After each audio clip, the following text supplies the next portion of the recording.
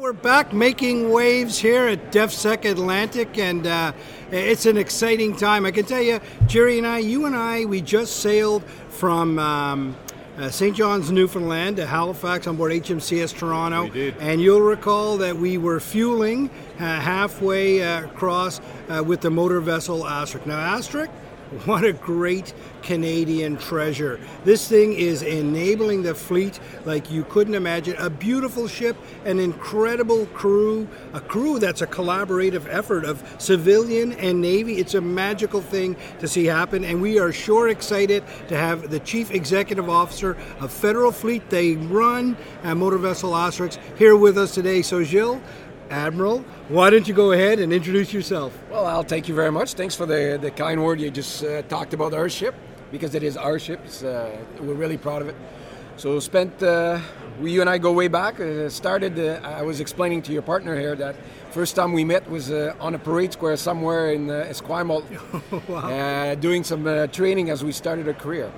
So basically I left university, Montreal University, got enrolled as a regular officer training plan. And my goal in life was to do 4 years, no more than 4 years, because I had a business degree. Right. I wanted to go in business. Yep. Well, I failed on that mission, literally. So basically, it's one challenge after the other. And you know, at some point in your life, you say, okay, when am I going to quit? And for me, it was command.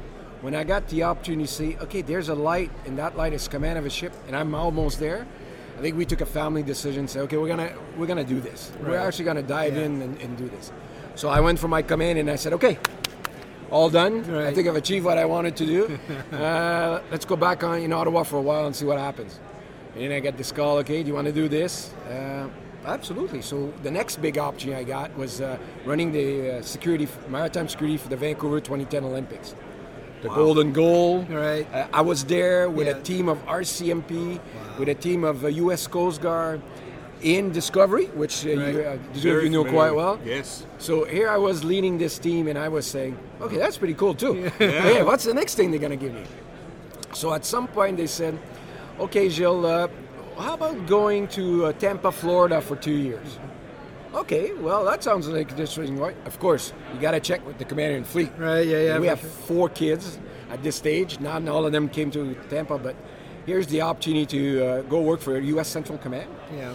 And a guy named Jim Mattis, right? Yeah. Not too shabby at all. Not too shabby. And one of the greatest leader I've ever had the opportunity to work with. Wow. So I got to be very close. I was one of his deputy. Really? And traveled with him a few times. Got to listen to him talking to Prince and senior military. And I could tell a full hour talking about Jim's Spanish story. We'll get that on another podcast, because that is very interesting. Yeah, for sure. That they call him the warrior monk. Right. And there's a story there which I will save for that one. Anyway, so, okay, I come back and they said, what's next? Okay, well, you're going to take a job in NDHQ. Oh, well, so, all right, good job. And then Mark Norman, Admiral Mark, calls me in and says, Gilles, how about taking the West Coast Navy? Okay, I am in. So, year on the West Coast. And just before that, I got to, I don't know if you're familiar with RIMPAC, so I got to be the CIFMIC, so Combined Forces Maritime Component Commander. So are you an admiral at this point now? I'm an admiral at this point. So I've been an admiral for 5 years when I retired. Okay. And here I was. So that's my Navy career. Did 2 years as the deputy, and then I said, okay, maybe it is time now to do something different. When you started, did you ever think that you would be an admiral? Never. Well, so here's a story on that. So the first thing that happened is when we were in the parade square graduating, Bob George, the admiral at the time, we were just brand new sub-lieutenant. And he told us, he said, and I always stayed with me, he says, at one point, one of you will command one of those new warships. And that went way over my head. Right? There's no way I'm going to do that. Yeah. But the day I walked into HMCS Fredericton, and you know when you took command, you know what did it for me? Is I walked in the captain's cabin and I went, okay, this is mine now. It's me. So nobody's got to knock on my door and say, do it that way this time. So that was the showstopper. And for me, no one, and I never thought, I never aimed for being an admiral. It just happened. And it happened for one thing. It's for the people that work with me. And I never say for me. They always work with me. So they lifted you up. All the time. And I have an approach that I trust people, right? And I will challenge them to do the best they can. And that's been I would never have been an admiral if it wasn't for the team behind me. And I can name many people that really allowed me to progress in my career. And I would say that we had fun. There was never a dull moment. And so I give you the short version.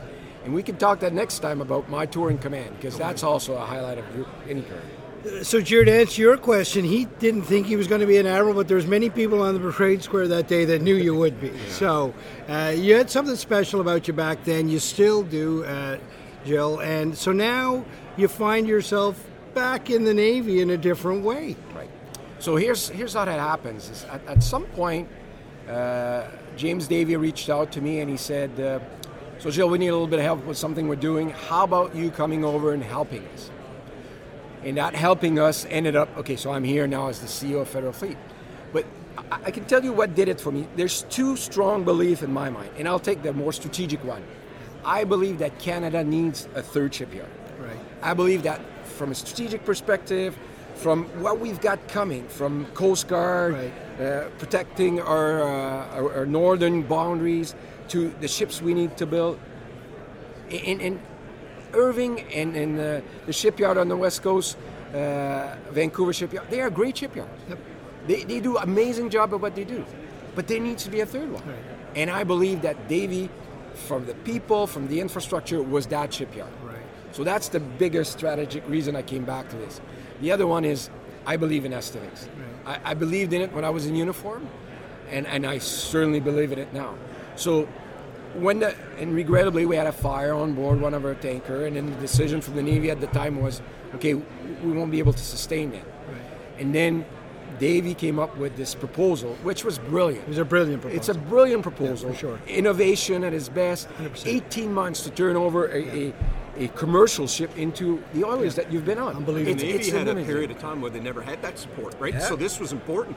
This was essential. Now, I was on the West Coast as the commander at the time, and we did a lot of work with Lamont, our Chilean friend. Right. So I got very friendly. You must have been very nervous with not having that support, right? Well, so there are two reasons why the Navy did that, and I don't think that's a secret. One is the Blue Water Navy needs a tanker. Of course. Yeah. End of story. So very short.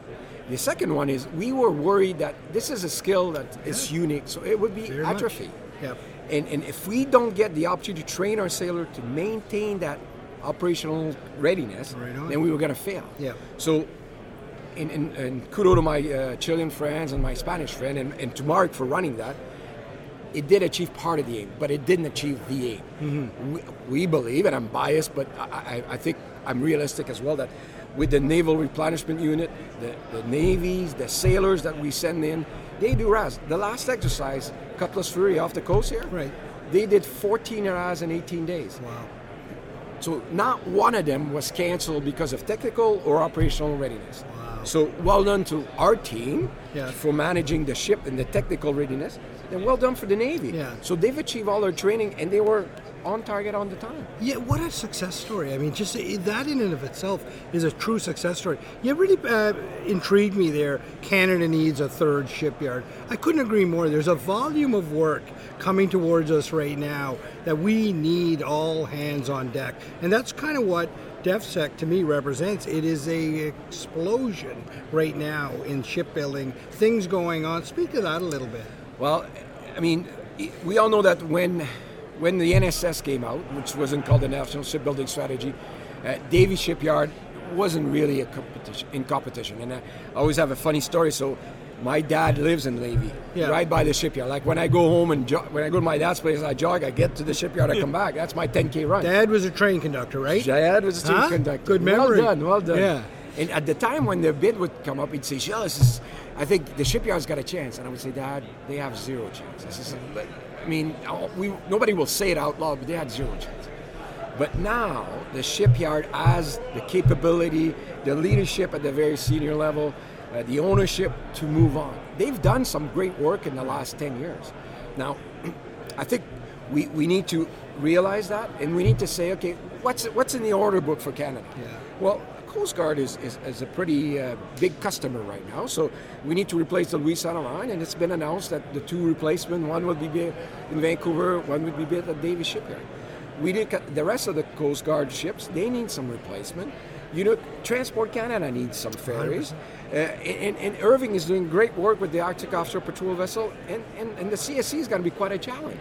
So if you put all that together, though the 2 current shipyards just can't handle. There's a volume of work. It's a volume. It's not the quality of those shipyards, just the volume of work. So let's bring another shipyard online.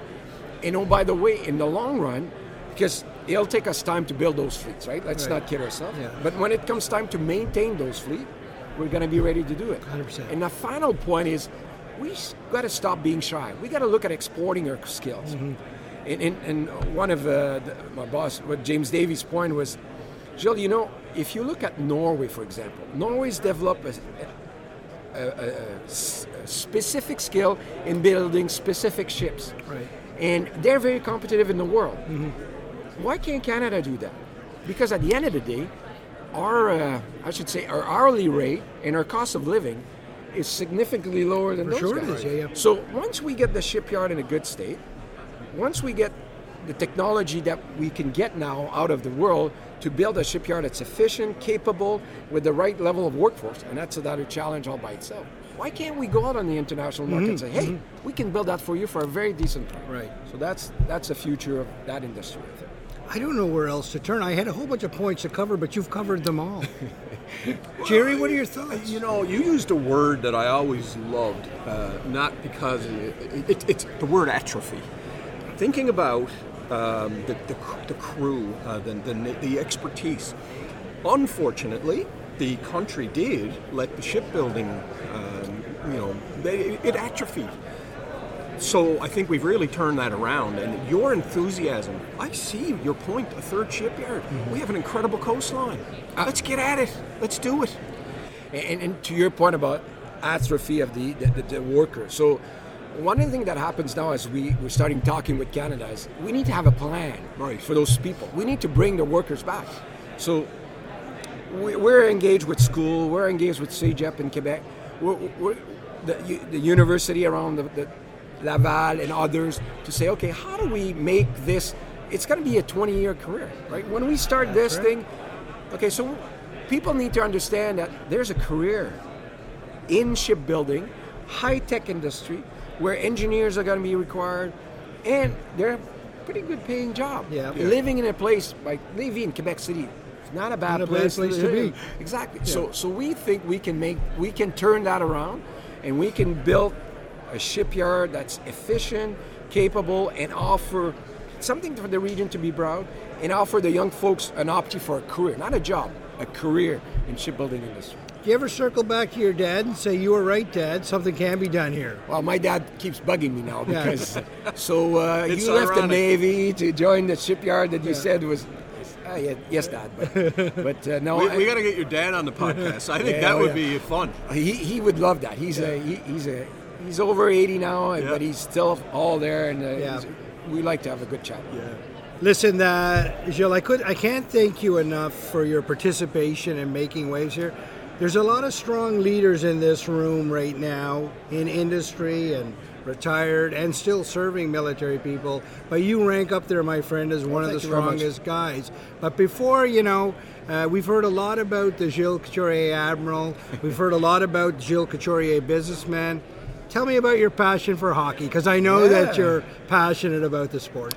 Yeah, so I was the hockey sponsor, so the hockey patron. So in the Canadian Armed Forces, you nominate somebody to help the PSPC folks, PSC folks to help with the sport. So I was the hockey patron. I played in 5 national championships with the forces. I played university hockey. I coach my kids, and I refereed at the university in Quebec Major Junior level. So there is certainly a passion for me in the sport. And during my 2 years in Tampa, I got to meet the team, meet Vincent Lecavalier, Martin Saint-Louis, all the key players from the Tampa Bay Lightning. Great organization. Yes, I'm passionate about that. Are you recruiting them into the reserves by chance? Well, Vinny is, so when Vinny left, him and I had a quick chat after one of the event, and I told him, I said, if you ever come to Canada and you want to try something new, because he is, those guys are passionate about the military, like the States is very passionate about the military, but I got an opportunity to do the Warrior Credo at the training camp, and Vinny and Martin came back to me after it. First of all, they wanted to know more about our Navy. Right. And then the next thing is, can I ever go on a ship? So I promised that whenever I get a ship on the West Coast, when I was serving, that I was going to do that. But it never turned out. But it's a great sport, and it's about team. We need to hook them up with Cray Robichaud. Yeah, it's about team, isn't It's it? about team. And Al, before you go, let me do a little something you're well aware of. So you're such a good, passionate guy about Asterix. So here's Asterix going. Sailing in the sunset with Federal Fleet Services. And you know the tradition. I know the tradition. Yeah. Always a pleasure. Thanks my friend. very much. Thank you. Well, folks, what a great edition of Making Waves. This is a true Canadian right here we've got next to us.